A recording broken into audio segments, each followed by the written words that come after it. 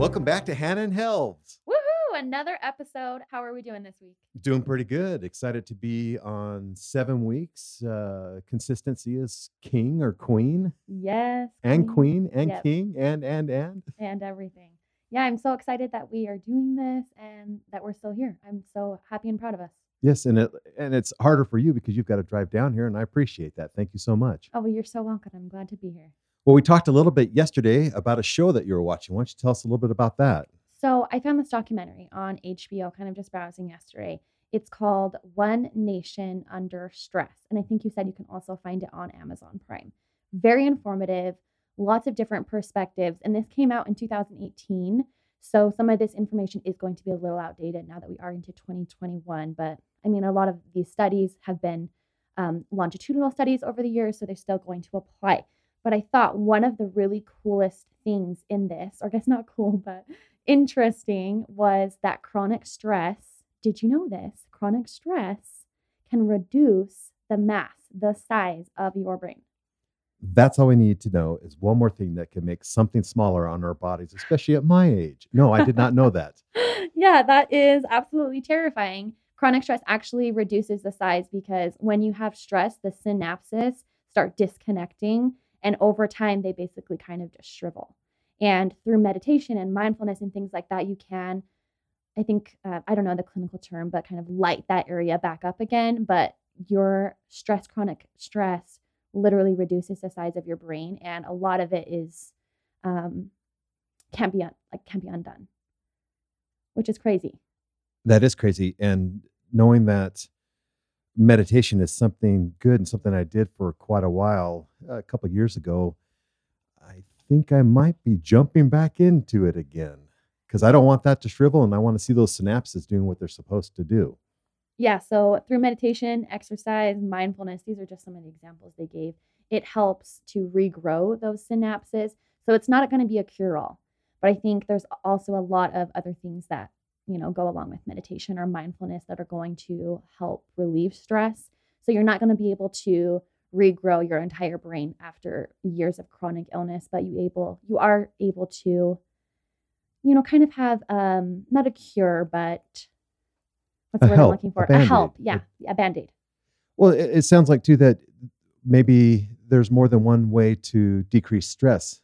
There's games I like to play on my phone that just totally chill me out and relax me.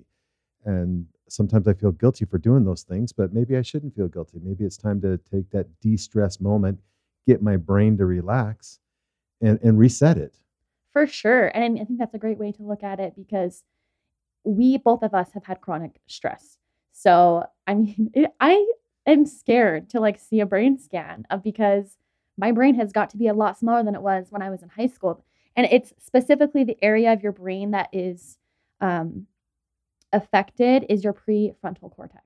So it affects your emotion center, which means that your empathy when you're stressed actually goes down, which is even you, your head, you're like, whoa, light bulb moment. When you're stressed, your empathy goes down. And think about how many people in the US are so stressed out and how low our empathy is for others when we are in a stressful moment.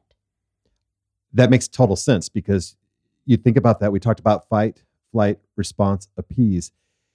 And I think you go inward when the stress happens because all of a sudden you become protective of yourself, not knowing that. So that animal inside starts to take over.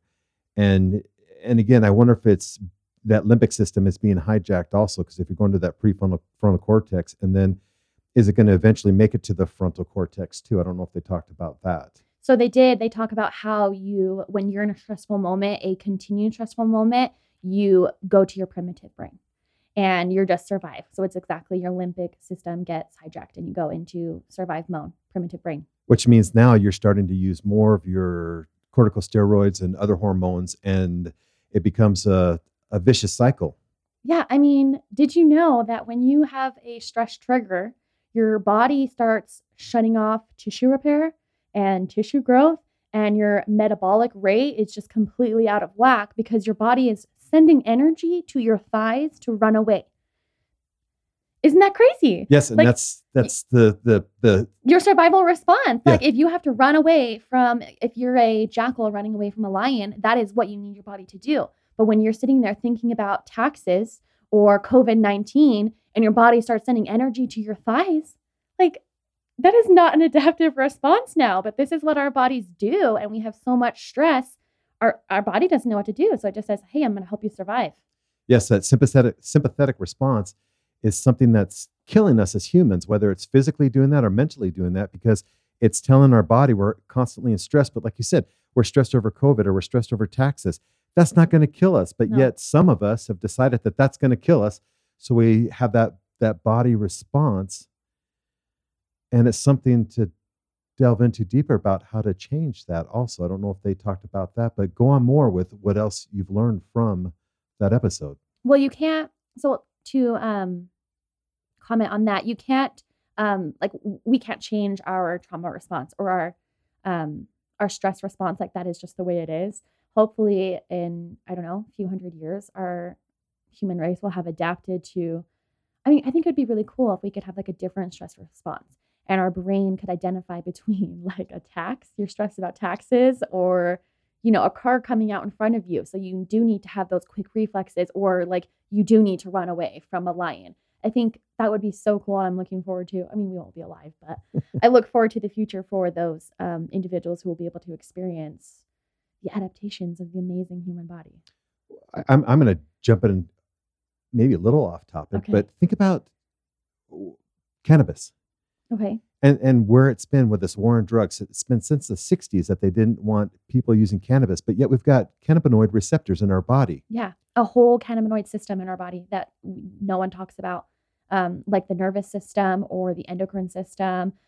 There we have a cannabinoid system in our body with receptors that even medical doctors, they're not even taught about in school. They have no idea. They have to get this information on their own. It's a whole system in our body that our government is not teaching us about. Well, and we've used cannabinoids before. Hundreds of years, thousands of years. Research has shown that cannabis can help to calm you down. It will take over those receptors and it will be beneficial. It's going to be amazing as they start to do more research on cannabis and its products, the CBD, the THC, CBG that Noah just told us about. So yeah, we're talking about it now. So we've got to see more studies come out of this medicine, this plant that grows natural, and that it is part of our brain system. So it's going to be interesting to see if that's something that will help out and help change our stress response to be more efficient. Oh, that would be so amazing. There are amazing, really informative studies that show how cannabis and the receptors can help with anxiety. I mean, I think one of the biggest things people know about cannabis is it helps with like glaucoma or nausea for chemotherapy patients. But anxiety is like a big deal with cannabis because your brain starts overflowing with chemicals and hormones when you're having like an anxiety or a panic attack. And what cannabis does is, don't ask me the specific ones because I have no idea. But what it does is it helps lower those chemicals or bring them more to a balance. So when you're having an anxiety attack and you have medical marijuana or medical cannabis or, whatever the form is, it helps not only for your stress, but it can help for so many different things in your body. Yeah, that's something we need. And we don't need those chemicals too, because I think you were talking earlier about Oxycontin or something. You had some good information there about. Yeah. So in this documentary, which is so crazy, in the US, so this came out in 2018. In the US, we had 4 to 7% of the world population, but in the United States, we're using 80 to 90% of the world's Oxycontin and hydrocodone use. Can you believe that? Like, let's say 5%. We hold 5% of the world's population, and we're using 80% of the world's Oxycontin and hydrocodone usage. And we know that this state has a high use. Super high use of painkillers in Utah. Really high, especially Utah County, which is where we live. Right. Yeah. So there's something going on. And we know that. That's why we're having a podcast to talk about these things. So a conversation for another time is cannabis and how it works but using real studies that have been used recently to see how that is. And time for me to do some research this week. Yes, that would be an amazing, super cool episode. So just along with the hydrocodone thing, another thing that they talked about in this documentary is this is a new clinical term called deaths of despair. And a death of despair, like they will put this on an autopsy report now. A death of despair could be a liver cirrhosis, which is alcohol poisoning, drug overdose, or suicide. And so they will put that on an autopsy report. And they started doing this, I think, Cyril Wecht. I don't know if I pronounced his last name right, but he is a coroner. He is a coroner. And out of his 500 autopsies that he does a year, about 300 are deaths of despair, which is just so crazy. Over half of the autopsies he does are deaths of despair. And he thinks he's trying to make the argument for the cause of death should be stress.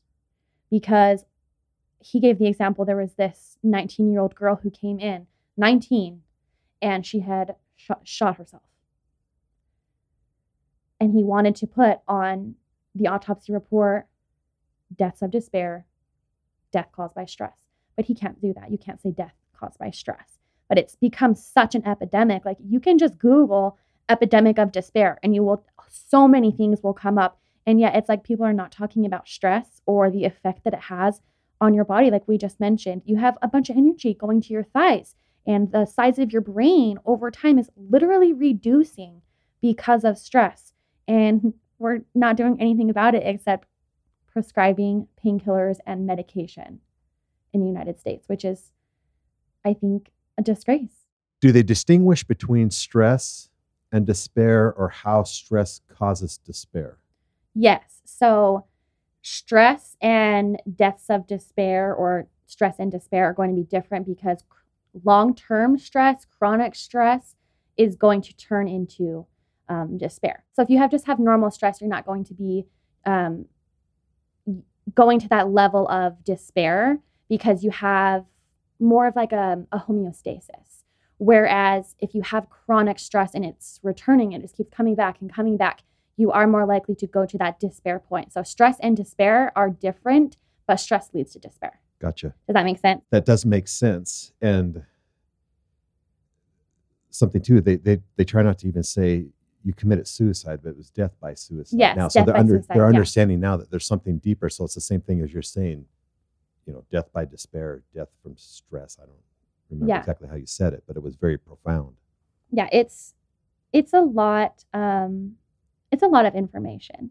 And I think if you're listening to this, you could just kind of almost be getting overwhelmed, especially if you're a stressful person, because you're getting all of this information maybe you haven't had before. But hopefully you'll understand that you're not alone with this stress. And if you do have chronic stress, like you can regrow parts of your brain. You can do things to limit that stress, even if you are in the high stress category, which is white, middle class in the United States. And in this documentary, they use this example of, I don't remember the type of monkeys, but the neuroscientist who did this study, his name is Robert Sapolsky. And he did a study on all of these monkeys, and they basically have a hierarchy, kind of like a pack. There's monkeys at the top, and there's monkeys in the middle, and monkeys at the bottom. And they, over time, did a study on these monkeys, and it's the monkeys who are kind of in the middle, not the low, not the high, the monkeys who could go up or down. They are the ones who have the most stress. And so some of those monkeys even had chronic stress. Like, can you imagine a monkey having chronic stress because he's worried about like going up in the hierarchy or going down in the hierarchy? And they relate it to middle class America. You are more likely to go down than you are up. And the fear is terrifying. And they give the example of like, what do you do to make a poor person feel poor? You show them everything they don't have.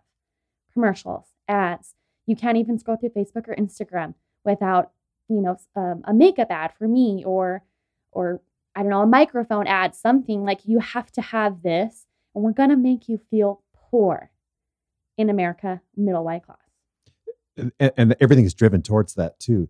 It's driven towards, you can have this if you do this. And it's back to body positivity. Instead of enjoying what you have and taking care of what you have, we have to get someplace else. Yeah, that's the toxic belief in America, is that you are not enough. You have to keep working. You have to keep working harder and gaining more. You can't just be happy with who you are or where you're at. And they just basically, I say they as in society and big pharma and all the big corporations who want you to feel like you are not enough. They throw these things at us constantly, no matter where we're going. Billboards, ads on even podcasts or Spotify or whatever. Like, you're constantly being bombarded with this. And imagine how it affects your stress when you're just driving to work and you see a billboard that says liposuction. Like, that's one of the big things in Utah is Sono Bello, or like, all those stupid fat, I don't know what they do, like fat shooting, fat sucking, whatever it is. It's just ridiculous in Utah. And also there's ads for painkillers or like prescriptions when you're driving on the freeway in Utah County. Watching TV, they're there. They're telling you what you tell your doctor to get instead of just letting your doctor. Yeah. Did you know that the United States is the only country in the world that has ads for medication? Disgusting. TikTok has a plastic surgeon doctor on it, and they were showing removing fat from this woman who did not have very much fat, and then taking it and then putting it into her breast. I had never seen that before. What? So you said that, and again, we're always looking for that perfect shape, that perfect person, which leads to stress, which leads now to brain shrinkage. Which, okay, what happens if your brain starts to shrink? Well, there's all these other diseases you can get, Right. Alzheimer's. You can get dementia, just having problems with short-term or long-term memory. Yeah, I feel like I have short-term memory loss when I'm stressed. Like, even just the last couple of weeks, there are lots of things that, like conversations that I had with my sister-in-law that I can't remember the details of, because while we were talking, in the other side of my mind, I'm stressing. And it goes back to that we both have like two voices in our brain. We've got an inner voice that is constantly stressing or telling us something, and we have another voice that just kind of goes out and does things with the world. So scary to have the stress that we do in this country. Oh yeah, we had a friend over for breakfast the other morning, and she showed me her tattoo. And Twilight's like, "You've seen her tattoo before. I've sent it to you." And I said, "I don't remember her ever getting a tattoo." And she's like, "It was during that time that you were so stressed out." I swear to you, I don't remember. I've never seen that tattoo. And she's like, "You've seen the tattoo because I've sent you the picture." Yeah, stress will do that to you. It's gone. Another thing that stress will do to you is cause rage. They, in this documentary, they had an example. They had two monkeys, and this study was done by Franz de Waal.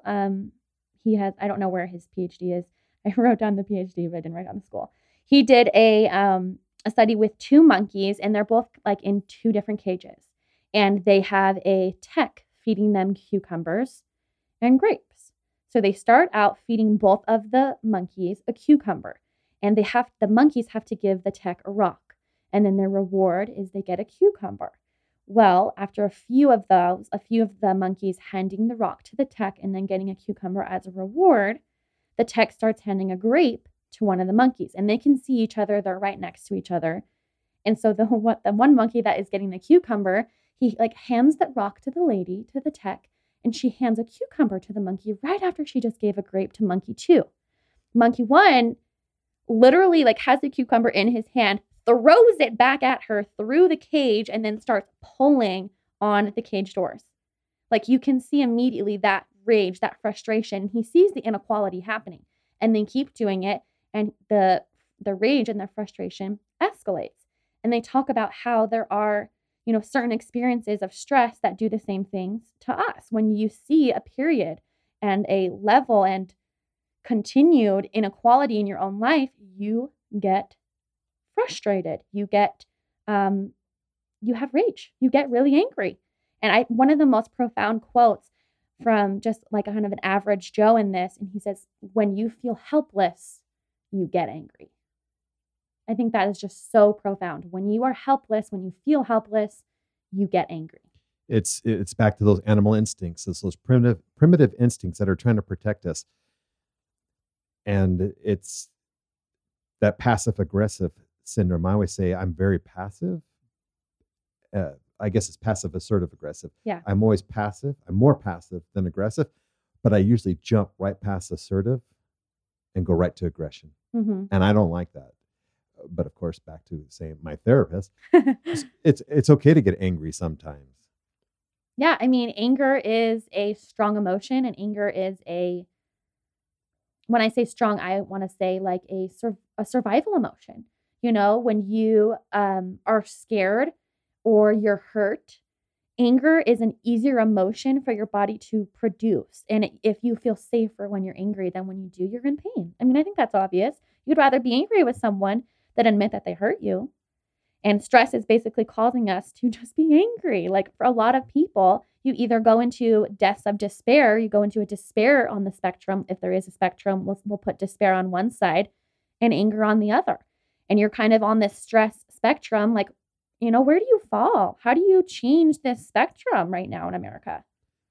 Yeah. And this is the thing I'm trying to do for 2021 is sit and listen more. If Hannah comes at me and she's yelling and screaming and she's all mad, is she really mad at me or But what's going on? Well, we all can get upset. But I would never yell or scream. I would be communicative.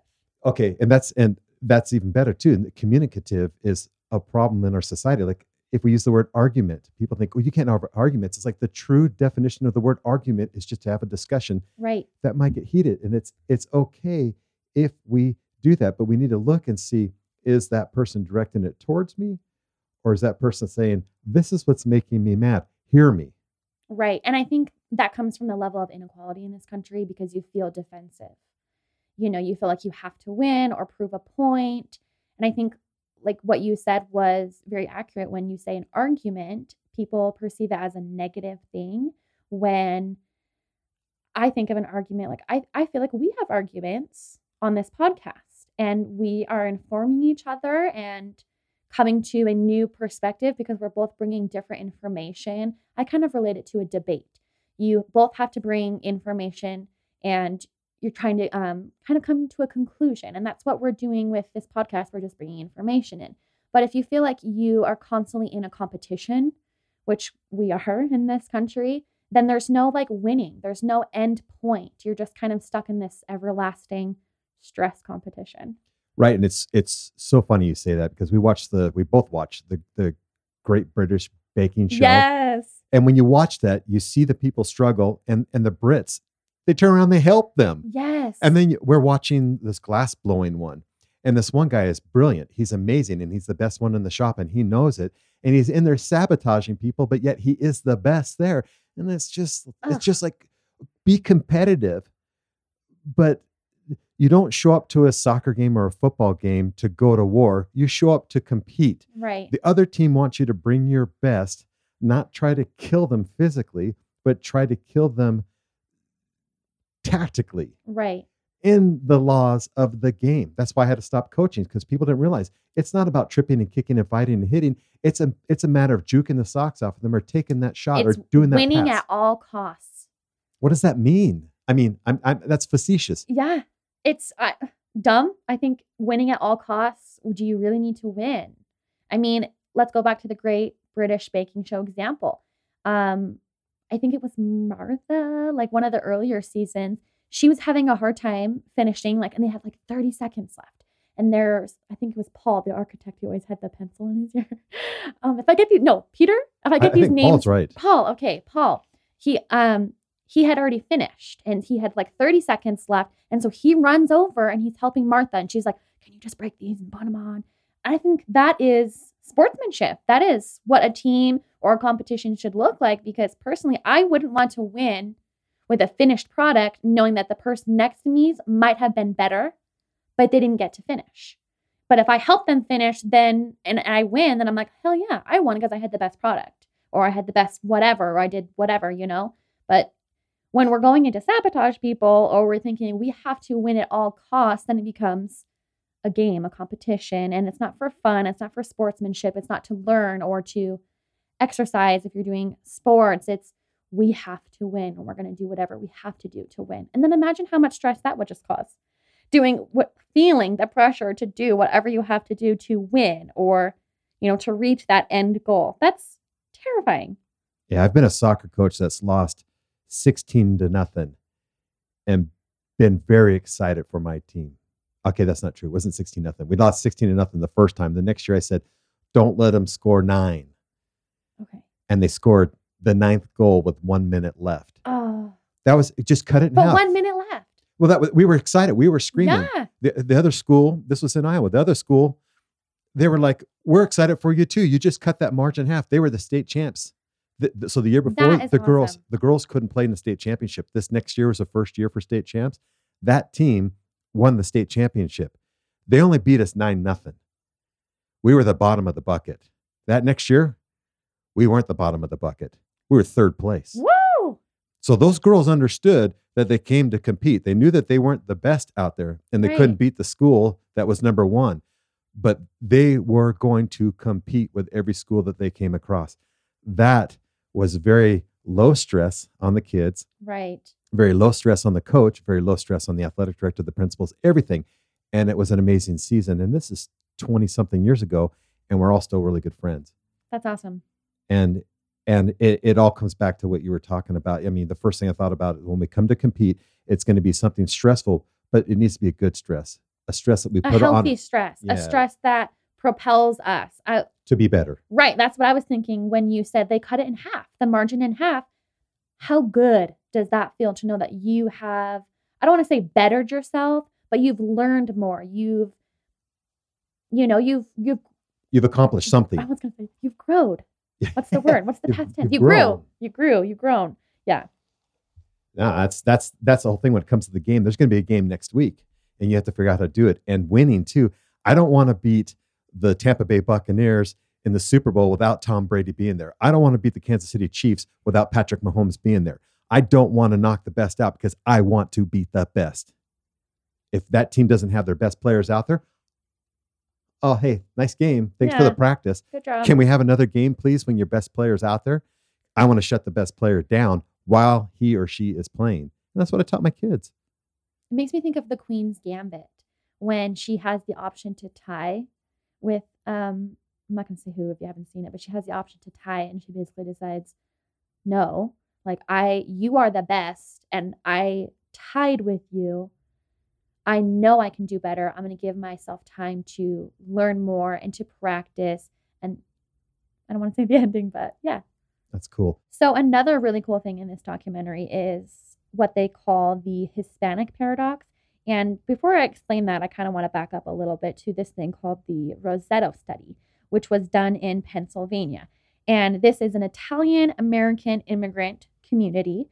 They are super close-knit, and their heart disease death rate is almost non-existent, which at the time they were doing this study, heart disease or heart attacks was the number 1 killer in the United States. And so they came to this little community in Pennsylvania, and they started doing all these studies on these individuals. Like, what are their health benefits? Like, how are these crazy people not dying of heart disease? So they took their blood, they had them run on treadmills. They did a bunch of these tests, and there was no conclusive answer. So then they just started observing the community as a whole. And what they realized is that the community had such a strong social cohesion that their stress rate was almost non-existent and almost no one was dying of heart disease. And that relates to, in I think just any stress or any community, as individuals, I think just as a human, you have this need or this want to be a part of a community. We are social creatures.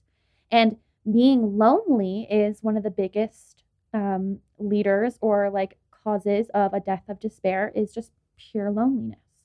And so with the Hispanic paradox, they call it this because Hispanic paradox is, or Hispanics have the the highest life expectancy rate, whereas white middle class has the lowest expectancy rate, and even African Americans are actually their life expectancy is going up. And Hispanics have the highest life expectancy rate, which is very new in the last few years. So this came out, like I've said a few times, this came out in 2018, and consecutively for the last 3 years, so it would have been 2016, 17, and 18, the life expectancy for white middle-class Americans is going down every year. So I thought that was very interesting in how we are social creatures and how important it is to have a social community or have a social rapport to help you manage the stress. And another thing that they brought up was this kind of thing called social Darwinism, is that the least stress adaptive people are dying basically in the face of human psychological stressors. And it leads to the belief, so this is like a utilitarian belief, that if they are less adaptive to these human psychological stressors, it's basically survival of the fittest, which is like a huge thing we could go on, right? Doesn't that blow your mind? So crazy. It doesn't blow my mind because I'm thinking back about growing up in Southern California and being in Santa Paula with my grandparents and watching the Hispanic community together on a Sunday with the girls in their beautiful traditional dresses, smelling the food that they were cooking, listening to the mariachi bands and the other bands that were there, and just watching pure joy. Yeah, it's a tight-knit community. Yeah. Even just if it's just one family, they are tight-knit. I'm talking a family unit. I'm not talking extended or nuclear family. Just, ma, pa, kids. So tight-knit, so cohesive with each other. They have the highest life expectancy in the United States compared to all of the white middle-class Americans who I'm pretty positive take up the largest portion of America, or the white middle class. Someone correct me if I'm wrong. And we have the lowest life expectancy. And I think it shows how, like, in the United States, we kind of have an individual competitive culture. We, instead of being social cohesive, we compete and we create stress for one another. Yeah, win at all cost, lie at all cost. We just saw it in our elections this last year. We've watched that. We've seen these conspiracies come out. We see conspiracies all the time. It's time to de-stress, Hannah. What do you think? Yeah, 100%. Fuck it. Fuck the stress. Yeah, we need to look inward maybe a little bit more. Look at our circle of influence, who are around us. Maybe get rid of some that aren't so positive, and let them creep in every once in a while. Build those boundaries. walls, those boundaries again, and then bring those people into our circle of influence. They're going to help us to de-stress, and then also take that time to have some personal time. It's okay to have personal time. It's okay to lay in bed for an extra 20 minutes and do nothing, to think about nothing. Take the time to take care of yourself. Right. And I think people assume that's a really radical idea. But back to the documentary, they did a study. So this same guy, Robert Sapolsky, he was like the baboon guy in this one. He had I don't know what like a group of monkeys is called. A pack? A family? I don't know. A group of baboons. He had a group of baboons, and in the I think he said troop. Baboon troop. Baboon troop. So he had we'll do baboon troop A and baboon troop B. So the one next door to his baboon troop, they had a garbage jump, and all of the male baboons in that troop were, obviously eating all the garbage and stuff. So all the males from his troop started to go over there to get food for their troop. They're, the aggressive alpha males, and they have to go over there and they're thinking, well, that food is better than, the little leaves we're eating over here. And there was a TB outbreak. So all of the aggressive baboons in both troops died. So in Troop A, the only males that were left were the non-aggressive males, because pretty much all the baboons in the second troop died because that was where the TB outbreak started. So the baboon troop that was left was all non-aggressive males, the ones who would sit and groom in the morning and actually play with the smaller monkeys. And it only took one generation of this for all the non-aggressive monkeys in this, or baboons in this troop, to be gone, non-existent. So within one generation later, there was no aggressive males, no aggressive females. If another aggressive male tried to enter the territory, they basically just wouldn't let it, because they're like, nope, we are non-aggressive people and we're not going to let you in, which I think is so cool. Like you just said, can we take that 20 minutes of meditation or mindfulness, or, not guilting ourselves about playing on our phones to calm that anxiety attack, or to kind of just, take a breather? If we all did this within one generation, can you imagine the positive impact it would have on our country? Like, our children's children would be living in such a different world, and each one of us can do something about it today. Not, tomorrow or in 5 years, every single one of us can do something to change the world today by focusing on ourselves, going inward, and making sure that we are finding healthy and positive ways to cope with the never-ending stress in this world. I agree 100%. And this week, I'm going to make a conscious effort for me to go inward and relax. And we are challenging you, the listener, this week. Find something to help you go inward, whether that's yoga, meditation, playing on your phone, going outside in nature, exercising. We're challenging you to find what that is and let us know. Go to our Instagram. We're going to have a specific post for this and let us know. Maybe you can find new ways, new interesting ways you've never thought of before to decrease that stress and come back to that homeostasis. Don't forget, be happy.